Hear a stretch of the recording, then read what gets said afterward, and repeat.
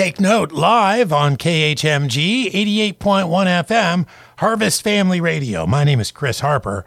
We're in the context of Luke chapter 24 today, when Jesus Christ has been resurrected from the dead and he's appearing before his disciples. And they're not so sure what to make of this at first. They think they're looking at a spirit. And he says, no, I'm not a spirit. Look at my hands and my feet. Evidence that I've been crucified and that this is really me. I mean, flesh and bone, this is me. In fact, I'd like to eat something, and they give him a broiled fish, and he does eat before them, and they are able to see his wounds. And then he gets down to the business at hand.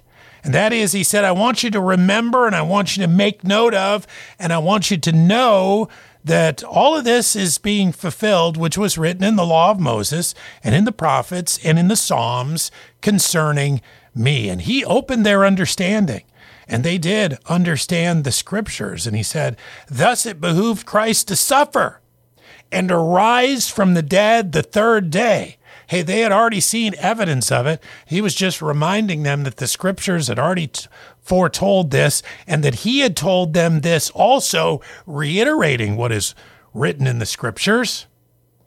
And he says, and the point of that is that repentance and remission of sins should be preached in Jesus' name among all nations, beginning at Jerusalem.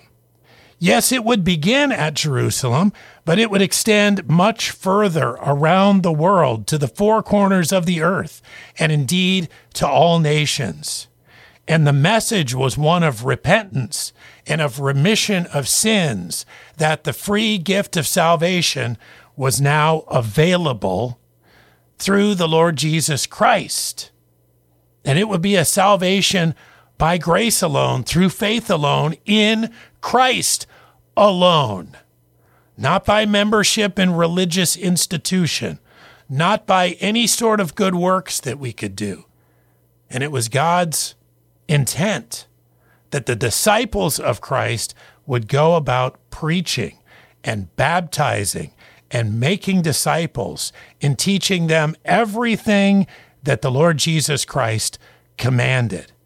And this is what he is commencing from this time after his resurrection.